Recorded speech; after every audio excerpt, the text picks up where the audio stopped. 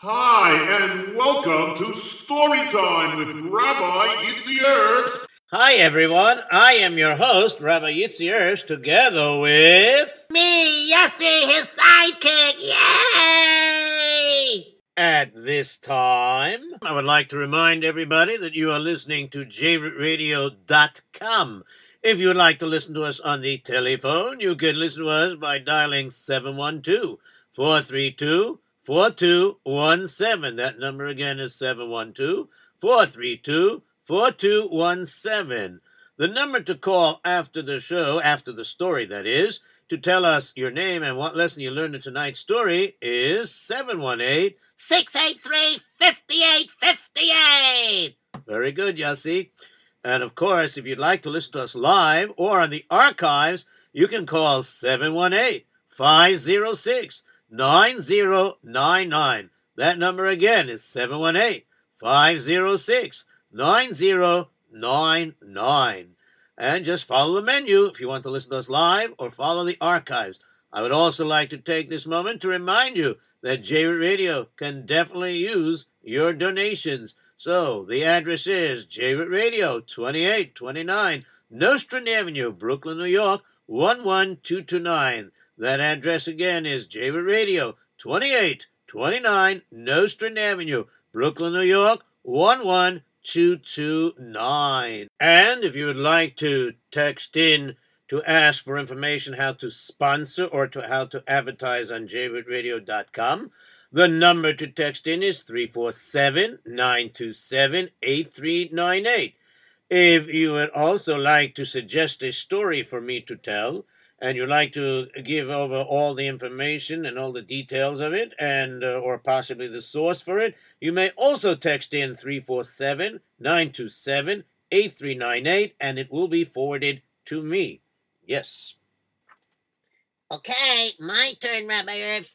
Okay, if anyone is looking to hire Rabbi Yitzi Herbst for either storytelling, Kayak from the Moyach, extreme martial arts demo, whether it be for, Avos Abundant program, your yeshiva, your banos, your Beis Yaakov, whatever, your school, a private party, or a day camp, a bungalow colony, or sleepaway camp. So, of course, the number to call is 718-375-1294. That number again is 718-375-1294.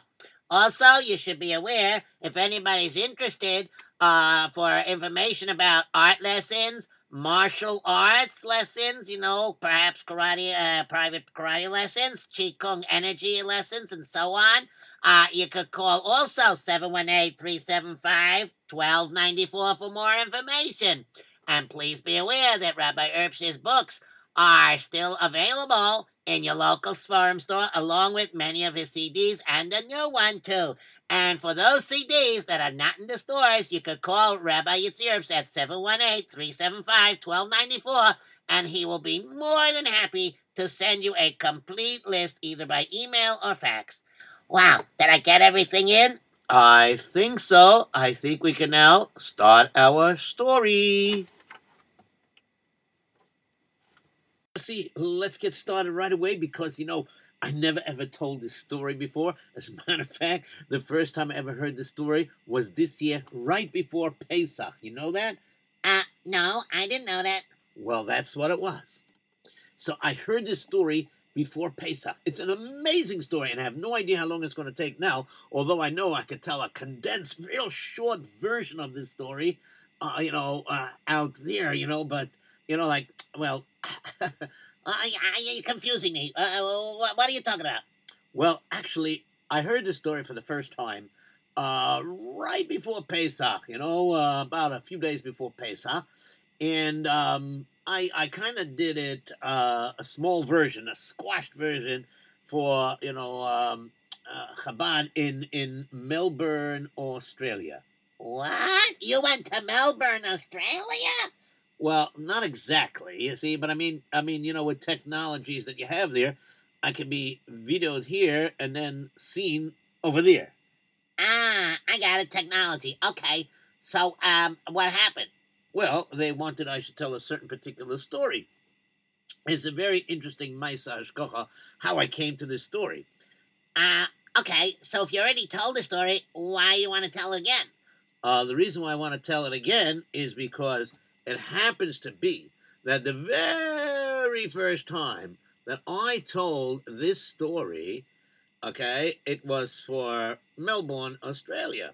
It was Chabad and everybody else that would be listening out there in Melbourne, Australia. Well, actually, I think it went through any part of Australia as well. Whoever tuned in, I don't know how they do it. But anyways, like I had a certain limit of time. So they wanted me to tell a certain story. So originally, I'll tell you, this Maisa Hashgacha blew me away. I couldn't blow you too far because you're right here now, back in the studio by J-Root Radio. Yeah, I know. But you see, the fact is as follows. You see, this story, are you ready for it? Yeah, I'm ready. I'm listening. Okay, this story, okay, they wanted me to tell a particular story, so I said, if it doesn't take too long for me to catch on to the story, and if I like it and I feel it has a good feel, Yeah. then I said I would tell it. Okay, and so did you tell it? Did you? Well, let me tell you. So first they sent me a story, and it was very, very small. It was in Lashon HaKodesh, which is fine. I could read Lashon HaKodesh to a certain degree. It doesn't mean I could translate everything. I'm just kidding. But anyway, so what happened is, it was in Lashon HaKodesh. But the problem was, it was very, very small. So I tried to blow it up so I could be able to read it. And boom! It flips over to the side. Became very difficult to read. So I told him, send me another story. So he sent me another story. And you know what happened? No, you didn't tell me yet. Oh, wait. Is this the story we're going to tell tonight? No, this is the story that leads up to why I'm telling the story I'm telling tonight. Oh, so what happened? Well, what happened was like this. It's really remarkable. So they sent me a second story. This time when I opened it up, it was extremely big. But it was so big that it would take me a very long time to read because I have to keep shifting it back and forth across my screen of the computer, so it would take too long. So I said, you know what? Do me a favor. Give me a normal story a little bit, and then I can tell it 1, 2, 3. So he sent me a different story. That story, I said, oh, this story has potential. I like this story. Okay, so let me see. Then I wanted to know how to pronounce the name. I wanted to know more about his character, And what happened was I went and I emailed him, but, their time difference in Australia is like about 15-something hours. So I guess I missed him in the wake hours. So Lamaisa decided to research. So I researched, and I Googled the person I was going to tell a story about. The person's name was, are you ready? His name is Are You Ready? Are you ready? What does R stand for? What does U stand for? Yassi. Can I talk? Go ahead. I mean, you got to get to the story. Well, if you don't interrupt, I can get to the story. Anyway, so let me tell you what happened. Are you ready for this? I'm ready. Okay, good. Let me tell you. So I went over and I decided to Google to find out about... You told me that part. Yes.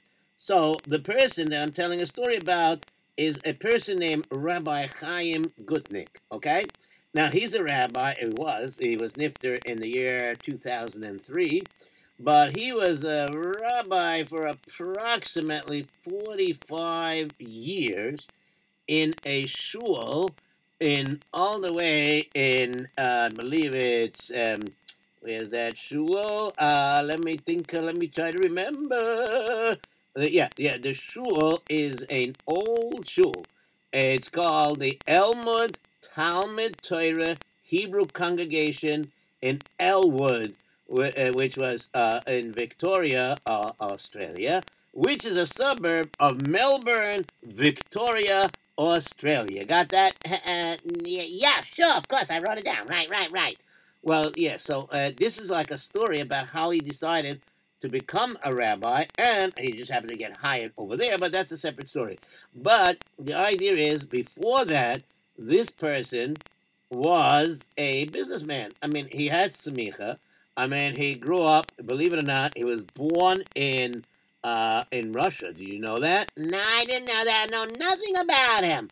Okay. Well, anyways, he was born in 1921 in Zolotonosha, Ukraine. Okay, and I just want you to know that very interesting enough that he was born in 1921, like I said, and very interesting enough, eventually his father moved with the family. The family all moved to Tel Aviv in Eretz Israel in 1927, and then from there they moved to London. Okay, because the father became one of the Chabad Rabbonim in London. Okay, so that's the way it was. Now, for the school, he was eventually educated, this Rabbi Chaim Gutnick, which his real full name is Rabbi Shneur Chaim Gutnick. But anyways, Rabbi Chaim, he was always called Rabbi Chaim. Okay, so Rabbi Chaim Gutnick, he went and he learned in what they called the Jewish Free School in London. And believe it or not, that was one of the biggest Jewish schools in not just in London, but all across the world. It had over 4,000 students there. Yes, 4,000 Talmidim. Imagine that. Anyways, but I'm not going to go into the details of what happened over there, but I just want to tell you, after he got older, and after his father was nifter and everything, he eventually got attached to the famous Dayan, who was the Dayan of the London Bezdin. And when he went to retire in his last few years, he went to live in Yerushalayim. Who are you talking about? You didn't say the name. Oh, sorry, Rabbi Yecheskel Abramsky. So he got very close to Rabbi Yecheskel Abramsky, and eventually, before the Second World War broke out, before World War II, he went to Europe and he learned in the Telzer Yeshiva in Lithuania. But then, when the war broke out, he managed, Baruch Hashem, to escape with some refugees, which those refugees included the famous daughter and wife of Rabbi Eliyahu Eliezer Dessler. Rav Dessler became, later on, the Mashgiach Ruchani in the Ponevezher Yeshiva in Eretz Yisrael. But anyways, under the instructions of the Frierdiker Rebbe, which is known as the Riots, the Babasher Rebbe, the sixth one, Rabbi Yosef Yitzchak Schneerson, he told that Rabbi Gutnick should stay in Sydney, Australia, where he was. Okay, was he in Sydney? Yeah, eventually became in Melbourne, Australia. But anyways, so he was in Sydney. I think something like that, if I got my information right. But anyways, now here's the part that blew me away. Go ahead. I'm so excited when we get to the story. This leads up to it. So now, I read this story that he gave me, and it was a shorter version of it, but, it had a lot of details, and I said, how am I going to combine this? Well, let me get to see what his personality is about. Maybe I can learn something about it. So I Googled this person, Reb Chaim Gutnick. And now, you ready for this? I've been ready for a while. Calm down, Yossi. Okay, I'm calm. Go ahead. Tell me what is. Okay, so let me tell you what it is. Okay? And it's mamish. And I told the person that after this Masha Gocha, besides telling here, I will probably put it on J-Root Radio. And that's what we're doing right now.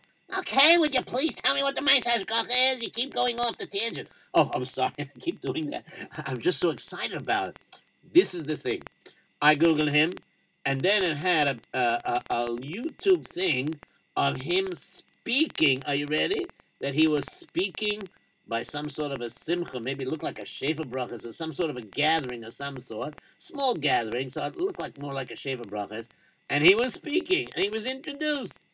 And what do you think he did? He said, "Gefaldige Devar Torah, you want to tell over me. Okay, that's good. You could tell me the Devar Torah after you finish the story. So get with the story." Well, guess what? When he started speaking, he was speaking about the story that I read. What? Say that again? That's right. You heard right. Unbelievable Ma'aser Shgacha. When I Googled him and I was listening to him and I was able to get an idea of his voice and everything, wow, it blew me away. that the very story that he was speaking when he was speaking at this event, he was telling the story of what happened to him, which was the story that they wanted me to tell, but I got more details because I listened out to the whole story. But it was so much details that in the small amount of time that I had to tell it over there, I couldn't tell the whole thing. But I told the person, I said to him that Mirza Hashem is such a gewaldige story, and it actually happened. And it's unbelievable that I think Hashem wants such a story to get out. And especially at a time like this, with the coronavirus and everything like this, this story will help us remember that no matter what is going on, there is no doubt about it that Hashem has a cheshbon from everything he does, and nothing happens without him noticing. And plus the fact that mamish, I'm telling you clear, you can mamish see beyond the shadow of a doubt the Yad Hashem is in everything around us. So you're going to tell the story now? Yes, I am. Okay, so this is the story that happened. Okay, so approximately when he was telling it, he said it happened over 40-something years ago. Now, I'm telling the story over, and now, ready for this? This happened over 62 years ago. This happened towards the end of 1957, just before the year of 1958 started, and it was about 3 weeks before Yom Kippur. Now, this is what happened. There was the president of a shul out there. Out where? I should tell you. There's a place in Australia called Adelaide, and there the Yidden that are there are mostly German and Hungarian Jews. Okay, so this was about 3 weeks before, and the rabbi and the chazan that was there. The Ikar rabbi and the Ikar chazan that was there, he left. Now, don't know the exact reason, but whatever it is, he left before Yom Kippur. 3 weeks before Rosh Hashanah, I should say. So 3 weeks before Rosh Hashanah, he left. And he didn't know what to do. So at that time in Sydney, Australia, there was a rabbi named Rabbi Porish, who was the Rav of Sydney, Australia. And he got a phone call.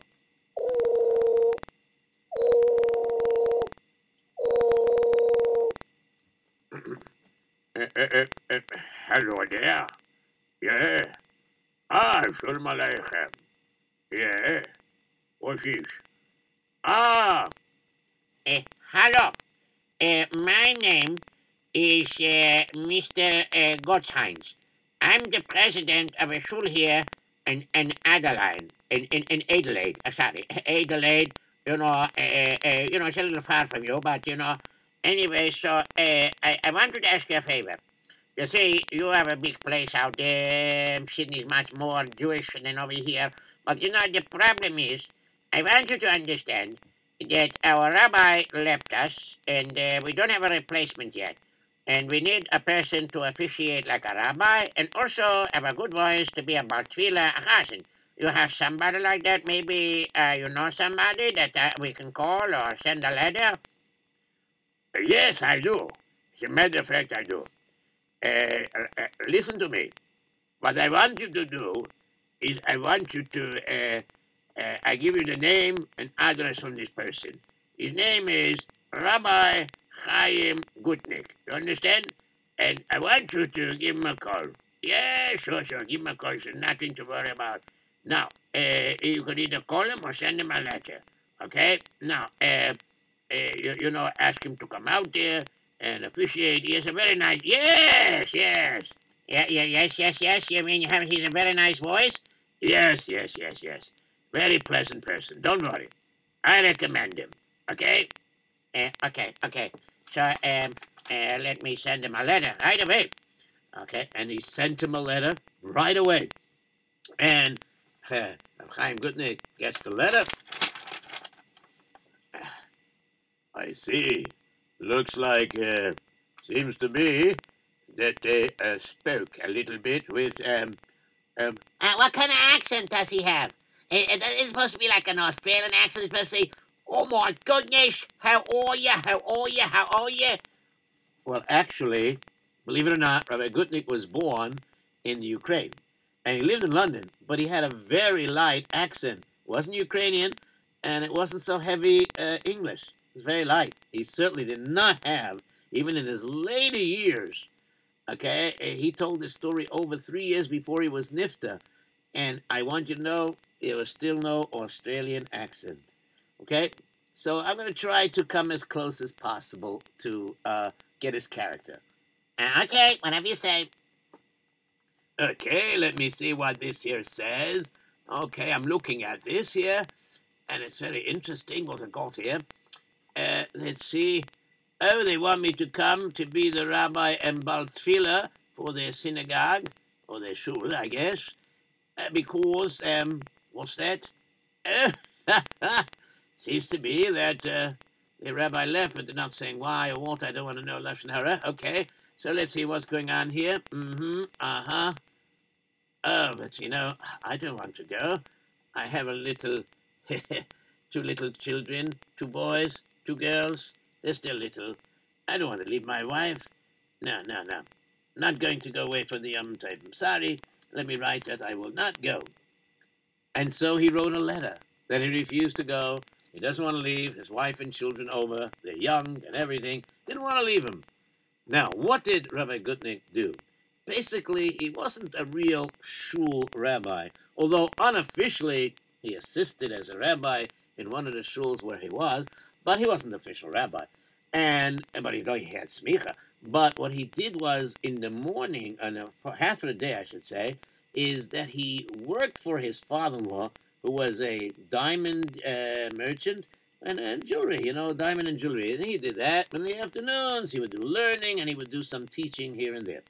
Okay, but he did not take upon himself to be a pulpit rabbi, like they call it, a rav of a shul, okay? So anyways, what happened was this, he sent the letter back that he's not going to come, and the president got the letter. Huh? I know. He doesn't want to come. Oh, boy. We're getting closer. It's almost a week and a half to 2 weeks away from Rosh Hashanah Yom Kippur. What are you going to do? Wait a minute. I know what I'm going to do. Going to call Rabbi Purush again. Hello?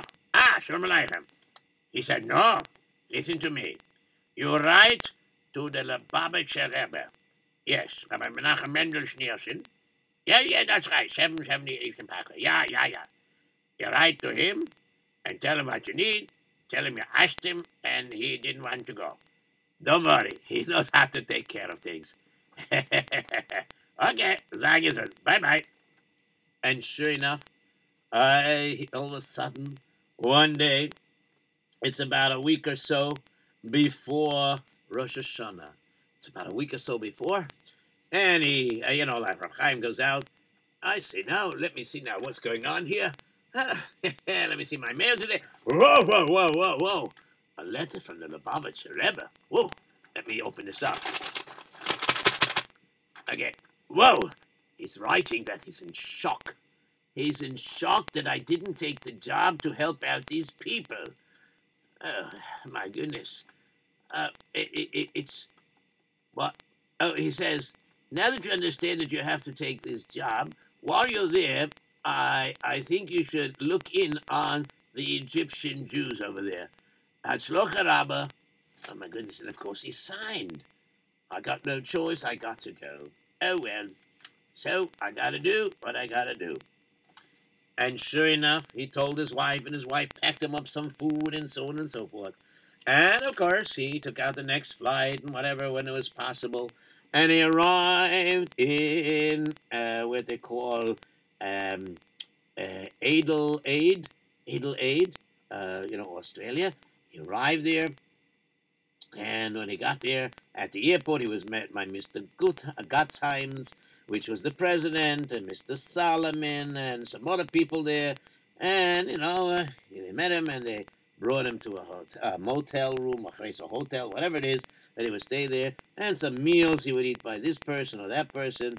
But, of course, chashuv people, that he could trust the kashrus. But just in case, he had food and matzahs and wine from his wife prepared for him.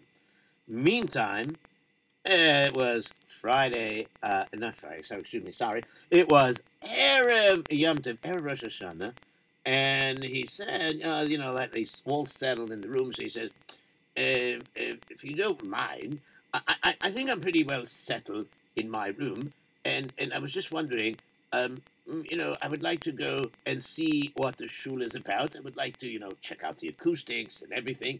What do you say? All right, I will take you there myself. No problem. Okay. Now, let's get in my car.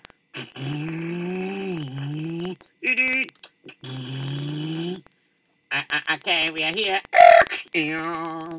All right, now that we are here, okay, so now the next thing I want to do is that, listen, this is the secretary. Hello there, Mrs. Berman. Hello there. How are you? Anyways, Mrs. Berman, if the rabbi here, this is Rabbi Goodnick, Chaim Goodnick, and he's going to be the rabbi in the Chazan, for Rosh Hashanah Yom Kippur, and so he wants to check out the shul, and when he's ready to go, if he can't find his way back to the motel, so then you call me and I'll pick him up, okay? Okay, thank you. No problem at all. Help yourself, Rabbi. Thank you very much.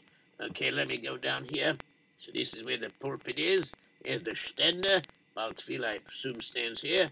Let me check it out.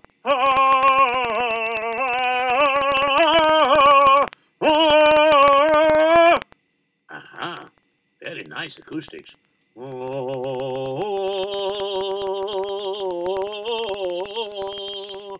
Very, very nice. Yes, yes.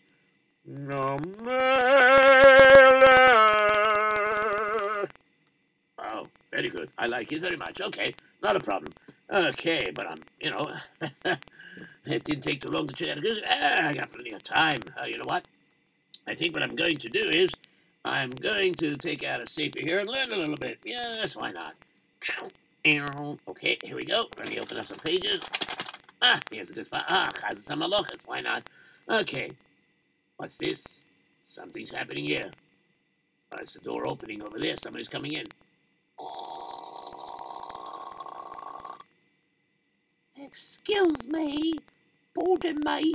If you don't mind my asking you. Okay, you see, I've got this girl over here, if you notice, she's blind. I see. This is a Goyish lady here walking with a blind girl. She's dark skinned a little bit. Maybe she's Jewish. Well, anyway, let me tell you, I want you to know that she wants to go over and she wants to pray.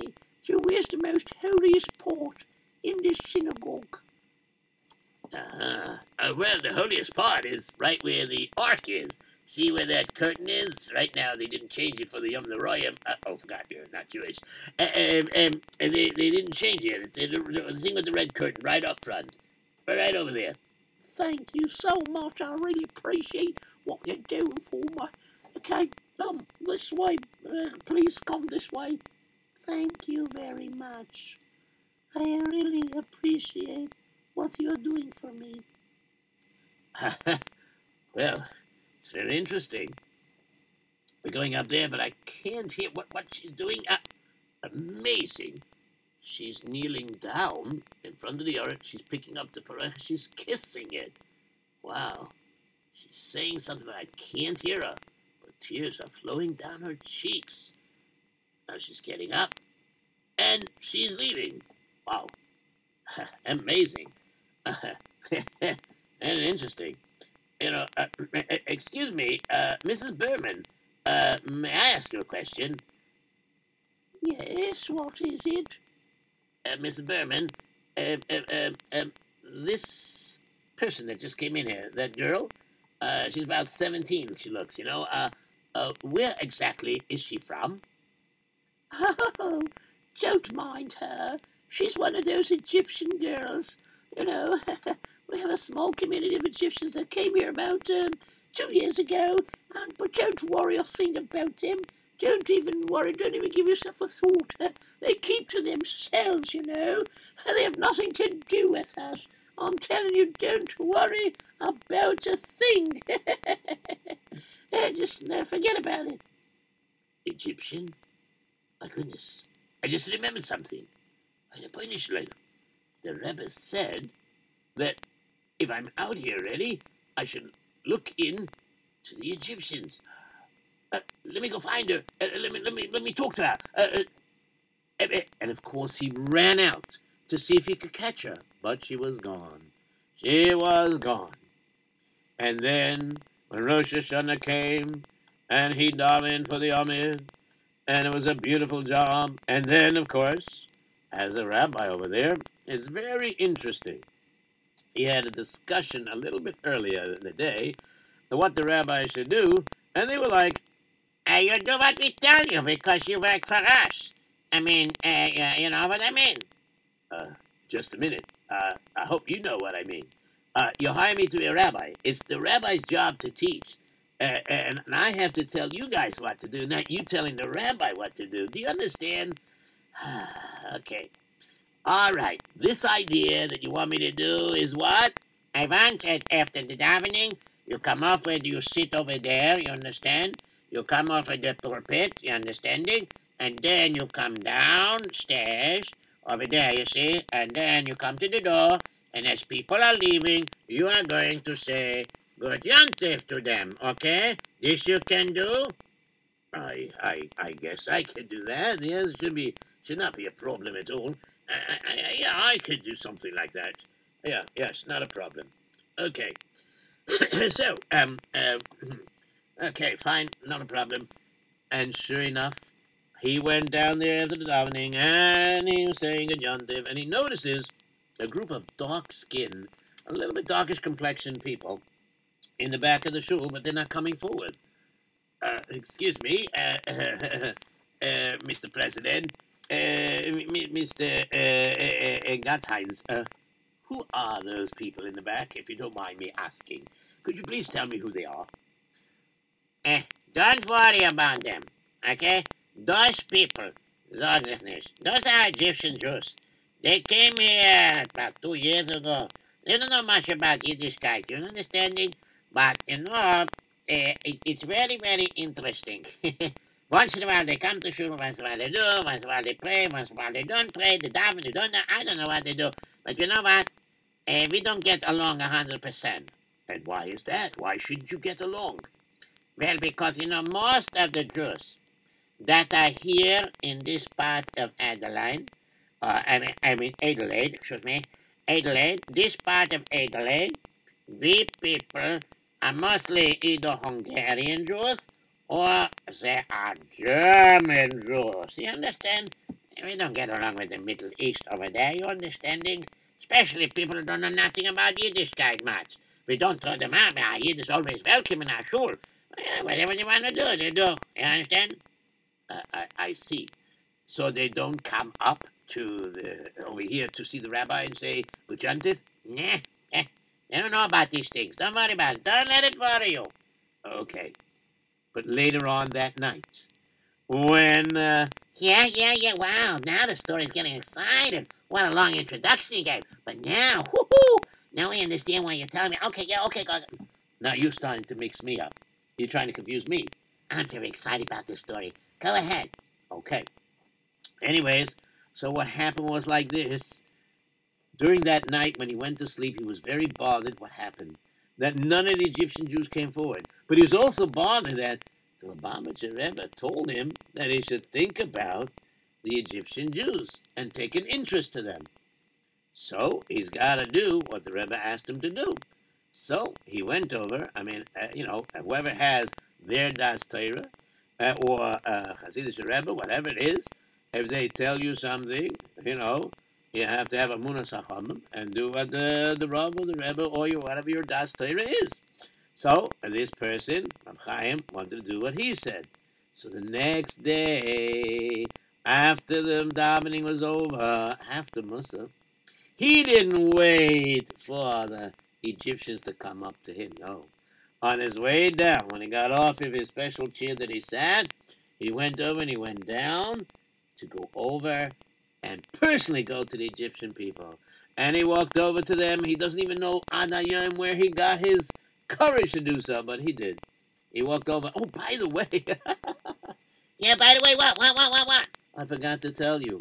At that time period, even though he was living in Australia, and even though he was a Lubavitcher Chassid, but at that time, since he was not a Rabbi of a shul or anything like that, believe it or not, he did not have a beard at that time.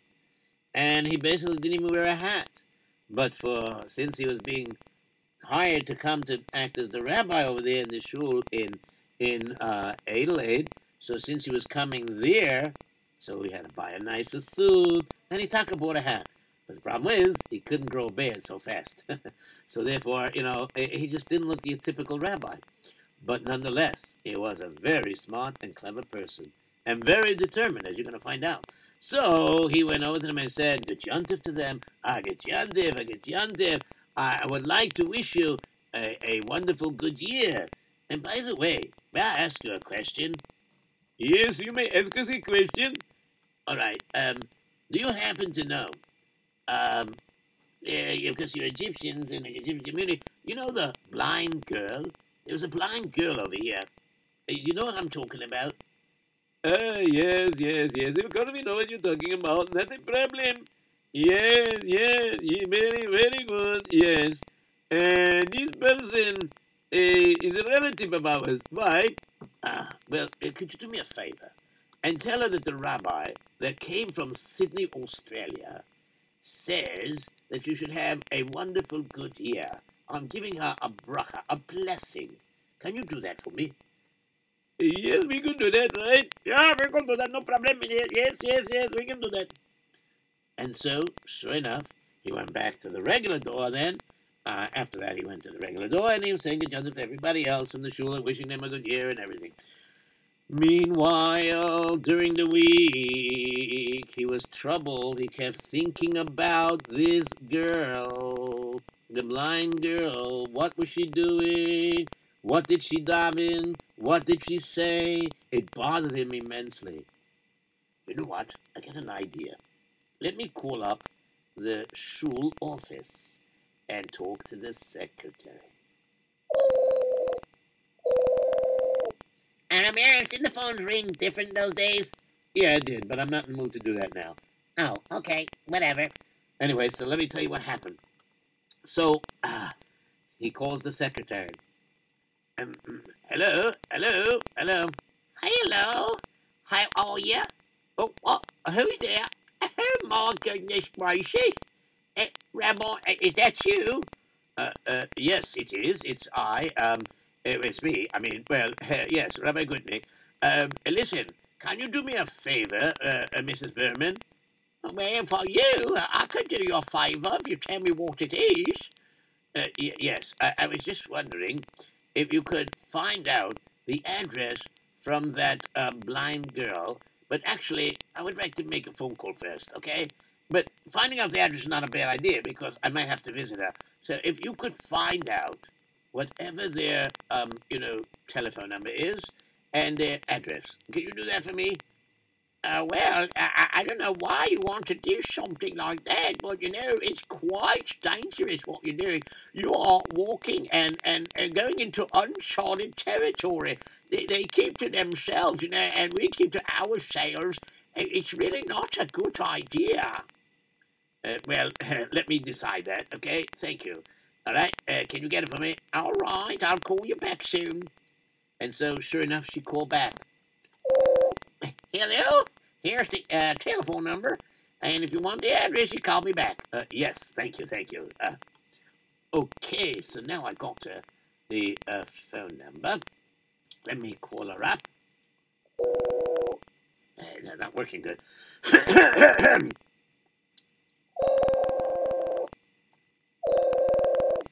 Somebody's picking up the phone.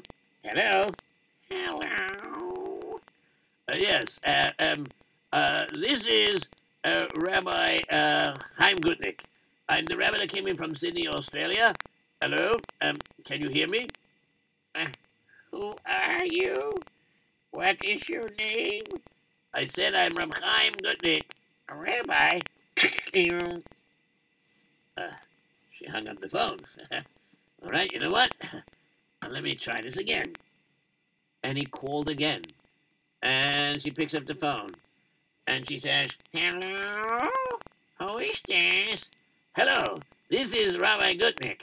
And I would like to... I don't know you. And there's nobody that lives here. Sorry. Goodbye. And immediately hung up the phone again. And every time he tried to call, she kept hanging up the phone. It's funny. She says there's nobody living there, but she answered the phone. And why does she keep hanging up on me? Well, you know what? I'm going to call back Mrs. Berman, the secretary, and get the phone number. And sure enough, he got the phone number, but he wanted, it means the address. Don't you mean the address? Oh, sorry. But you're imitating me, so you're telling me, so I will only say what you want me to say. Yeah, the address. You already have the phone number. Okay. Don't look at me like that, Gussie. Wow. Yeah, you're gonna go over there? I'll have to do what I have to do. Okay, I got the address, and sure enough, he got the address.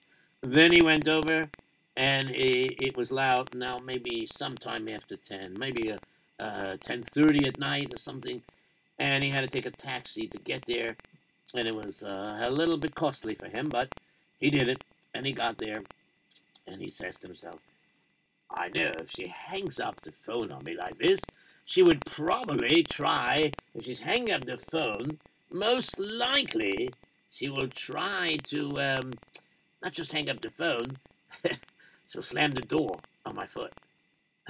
Why my foot? Because I'm going to put my foot in the door so she can't close the door all the way. Yes, I'll try to break the ice. Not a door, though. Okay. And so he rings the bell. And the lady comes to the door. 1 second, let me see who's there. Oh, sorry, we're not home. The door's not closing. Let me try again. The door's still not closing. Wait. Oh, you got your foot in the door. Could you please take your foot out of the door? Now listen here. It cost me a lot of money to come here. And I need to come inside. And I just want to talk to you. Okay? And I'm going to come inside. And you're going to please let me come inside. Don't worry. I don't bite, you know. I just need to come inside. And matter of fact, to share maybe a cup of tea with you. What? You would trust our tea? You would drink our tea? Yes, I would. Yes, I would. And so Rabbi Gutnick came inside, and he sat down, and he drank some tea, and got friendlier with this lady, which obviously was the mother of the blind girl. And then the lady asked, would you like now maybe some biscuits or some cake or something, or another cup of tea? Well, actually, no. But if you want to accommodate me, I would like to, if possible, to see your blind daughter. Is that possible? Well, all right. This way. Thank you so much. And so she brought her in to a different room. And he brought him into a different room. And he sat down, and there was the blind girl there. And the blind girl was sitting there. And meanwhile, the mother said, oh, I see. I guess you want to talk privately. Okay, not a problem. I'll wait outside. Not a problem at all. I'll be outside, okay? Fine, thank you. Young lady, what is your name? My name? Oh, please don't cry. Just tell me your name. My name is Betty. Betty? Have to find out what your Jewish name is. Okay, so your name is Betty, yes, and? Well, anyways, what I want to say is that, you are... And she got up from the chair, and she fell onto the floor right before the rabbi's feet, and hugged his feet and cried, you are my sign from heaven. What are you talking about? Please tell me, explain yourself. Yes, I will explain myself. You are a sign from heaven. You told me that already, but what do you mean? Well, what I mean is, you see, I'm blind. Yes, I noticed that. And what's what? Well, you came that day to pray. Why don't you come on the regular holiday? You see, we're not so religious. We don't know nothing about Yiddishkeit. What are you talking about? Please, calm yourself down and tell me what's going on. Okay. You see, when I was young, we lived in Egypt, okay? And then I caught a disease called trachoma when I was a little girl. And then I got blind. And then we had some problems in Egypt. Excuse me. And we had some problems in Egypt. And then because of those problems in Egypt, not just me, I mean, we had to move out because it was terrible for Jewish people there. So we came here 2 years ago, and my father and mother found some work, and we're not rich, but we're not even close to it, but we make ends meet, I guess, and they had to find a school for me, and the only school that they have for me around here was a Catholic school, a Goyish school that helps the blind, and we couldn't afford the whole thing, but they agreed to give a scholarship. Aha, so I see. So right now you're in the school with a scholarship. I see. And then what happened? Well, the Galach came over to me and he started to say things to me. Like I was there for about 12 months. And then all of a sudden, this mean Galach came over to me and he said, I say now, you listen to what I'm going to tell you. Now you want to be in our school, don't you? And you want to be able to go over and learn all you need to do as a blind person. But you see, you're on a scholarship. And I'm a member of the board here. And I must tell you that because you are not one of us, and you're on a scholarship, so the only way I could validate to give you this continuous scholarship is on one condition. And that one condition is if you're going to convert to our religion. What? I should convert? Are you out of your mind? That's what I told him. But then he said, well, you listen here. I'm going to send an official letter to your parents, and if they don't answer me, well, you're going to have problems. I'll have to send you out of the school, and I don't care where you get your education. Do you understand? I don't understand. I really don't understand. There's nothing you do anyways that has anything to do with your Judaism. So why do you care if you follow it or not? Convert, and everything will be well. But I started to think to myself, and I realized, if I don't know nothing about Judaism, but I know I'm Jewish, and that's enough to make him want that I should give that up too, then there must be something more to Yiddishkeit, and I want to learn it. So I didn't know what to do. So what happened is, I went over and I pretended I was sick, Erev Rosh Hashanah. And then when my parents went to work, I asked my neighbor, who was a guy, and I asked her to take me to the shul. And we called it a synagogue, so she'd understand what I'm talking about. So she took me to the synagogue, and I went there, and I prayed, and I said, God, I don't see you. I don't think I'll ever see you because I'm blind, but I want you to know that if you're there, show me a sign because, I need to learn. I need to be able to function, and I don't know what to do. Please, give me a sign which way I should go. I see. Wow. And of course, at this point, Rabbi Gutnick had tears in his eyes also. And by then, he opened the door to want to call in the parents because he wanted to help this girl. But when he opened the door, boom, very sorry. I'm very, very sorry. Pardon me. I'm very, very sorry. When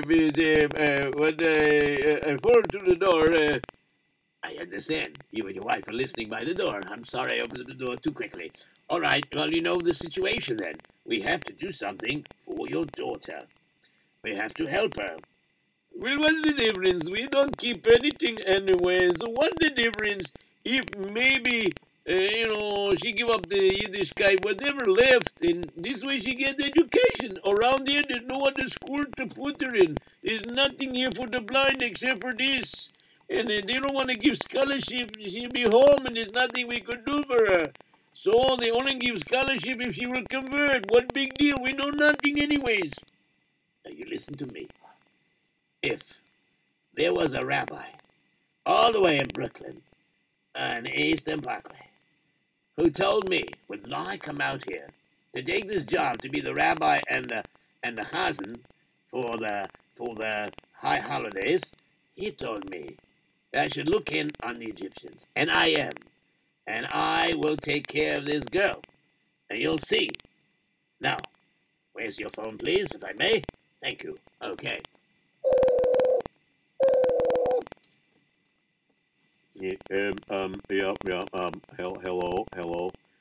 Who is calling me at this time of the night? Who is calling me? It's 1:15 in the morning. Who is calling me? Hello, this is Rabbi Gutnick here calling. Now listen to me very, very carefully. I want you to pay careful attention to what I'm going to tell you, you see. I want you, are you paying attention? Rabbi Gutnick, what's going on? It's 11:15. I'm in my pajamas. Yes. I need you to come down to this Egyptian's house.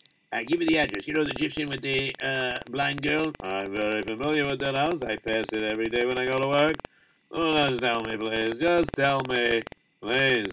What do you want? I need you to come here now. Now? 11:15 in the morning? I'm in my pajamas, I told you. Listen, you might be a good rabbi. You might be a good chazan. But I'm in my pajamas. Have a good night. See me in the morning. Wait. Don't hang up. Listen to me very carefully. If you don't come down here right now, and I mean right now, then you'll have to find yourself, I guess tomorrow is Erev Yom Kippur, so I don't know how you're going to find it, but you have to find yourself a new rabbi and a new cantor. Okay? You have to get a new chazan. So what do you say? Okay, I'll be there. Right away. But you don't have to come in your pajamas. You could get dressed. I'll wait for you. Yeah, sure. And sure enough, he got dressed right away. And he came down to the house. And he said, why on earth did you call me? What's the reason why you picked me to come? Well, I picked you for a very simple reason. You see, Mr. Lewis, you are the treasurer. And also, you work with the welfare. The people have problems and things like that. And he went over and he told over the whole story. Well, so you understand what I'm telling you? Yes, I do. Okay. So we have to raise money. So 1 second, she has to finish this school year, right? That's right. And she has to keep a Yiddish guy. That's right. So let me see what we're going to do. Okay, so we have to raise the money to pay off the tuition. So if she's not on a scholarship, they can't throw her out because that would be discrimination and they could get in trouble, right? That's right. Okay. Very good. We're going to raise the money. You don't worry about a thing. Okay? No, the rabbi says no Yiddish and neshama is going to be lost, so you're not going to be lost. Oh, thank you. I don't know what to say. Yes, okay. And so what ended up happening was she got a funding that she needed, and she was able to graduate in honors. And because she saw the Yad Hashem, she mamish wanted to go over and start keeping more Yiddishkeit. She wanted to learn much more. And of course, this Rabbi Gutnick was in touch with Rabbi Chanikov, who was one of the secretaries of the Lubavitcher Rebbe. And this person made all the arrangements, and she started to learn more about Yiddishkeit. And eventually, eventually she would go to Eretz Yisrael and learn in a blind institute that was there in Yerushalayim. And she would learn there. And gradually, what ended up happening was when she was in Yerushalayim, and she got eventually a teaching job as well. She was teaching the blind and handicapped, and she was able to help them, obviously, because she knew what it was like. And it was like an amazing thing. Wow. So what about she and the Yiddishkeit and everything? Oh, of course. Live in Eretz Yisrael in such a place like that. And of course, she continued wanting to learn more and more about Yiddishkeit, and she did. And what happened is she eventually married a Sephardi fella. This Sephardi fella was, this Sephardi fella was not blind. He was perfectly normal, but married her anyways. And this person went over. By the way, what's her Hebrew name? What's Betty's Hebrew name? So I'm going to tell you why I don't know it in a minute. But what happened is that she got married to him, and she lives in Rehovot in Eretz Yisrael, and she had 4 children, and now she has grandchildren as well. Now, the reason why I don't know her full name is because she allowed Rabbi Gutnick to tell over the story, but she didn't want any fanfare. She didn't want any publicity and everything like this. She said if it helps people learn and become better people, he could tell the story, but not with her name. So that's why I don't know what her real name is, except for Betty, and we don't know her last name. And I don't know what her Hebrew name was. Okay? Anyways, wow, that was fantastic. So in the meanwhile, what happened to what happened to who? the other Egyptians and her parents? Oh, her parents. So let me tell you what happened. The parents began to see the Yad Hashem too. So she went over, the mother, convinced the father, who was ready to give up Yiddishkeit just to have her daughter learn, but realized that if you pray, Hashem answers if it comes from your heart. So therefore, her tefillahs were answered. And therefore, he started to move towards being more frum too. And he became more religious. And then when the other Egyptians in the area saw that they became frum, and they're trying to learn more about Yiddishkeit, they did too. And I believe, if I remember correctly, so I believe that Rabbi Chanikov set up the things over there to help them more. Okay, so now we got that. Wow. So wait a minute. So what about Rabbi Gutnick? What happened with him? With Rabbi Gutnick? Okay, so let me tell you. When he stayed there after Yom Kippur for a few more days to make sure everything was working out. And then what ended up happening, you ready for this? Ready. You go ahead and tell me. Okay, so what ended up happening was, when he got back home, so he was in touch with the Lubavitcher Rebbe, and the Lubavitcher Rebbe told him, as he was telling the Rebbe, he was saying, and so I want you to know that it's unbelievable what happened, is that, I turned him around. And the Lubavitcher Rebbe told him that he mamish was able to take somebody from darkness and bring her to light. And she helped the blind see spiritually.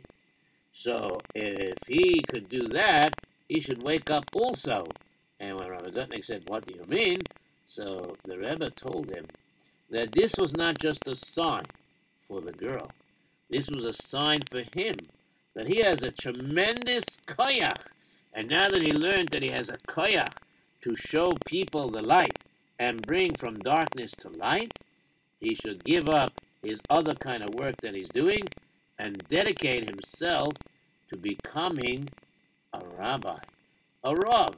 He should mamish now, instead of just having the smicha, he should be a practicing rav. And so, of course, he took the Rebbe's words very literally. And he did take upon himself a job. And the job that he took upon himself was in the Elwood Talmud Torah Hebrew congregation in Elwood, which, of course, I told you before was in Melbourne, Victoria, Australia. which was a suburb of Melbourne or whatever. And he was the Rav from the year 1958 until the year 2003, which was when he was Nifta. So he was a Rav of that shul for over 45 years, and he has helped countless people. And I'm telling you, what I heard him tell the story, it was 40 years after that story took place. And let me tell you, he still had tears in his eyes when he told over the story. Because obviously, it's such a good feeling when you can help somebody. And when you start to realize that nothing happens in this world without the guidance of Hashem. And if you are mispalel, no matter how tough your situation is, I can guarantee you that if you're doing it from your heart, Hashem will answer your tefillos if you are worthy, and Hashem will arrange through Maiselech of Hashkocha that you will have what you need. Thank you. And, no more time. I got that signal. I'm sorry, I didn't look at the signal. Okay, so I guess we have to say goodbye.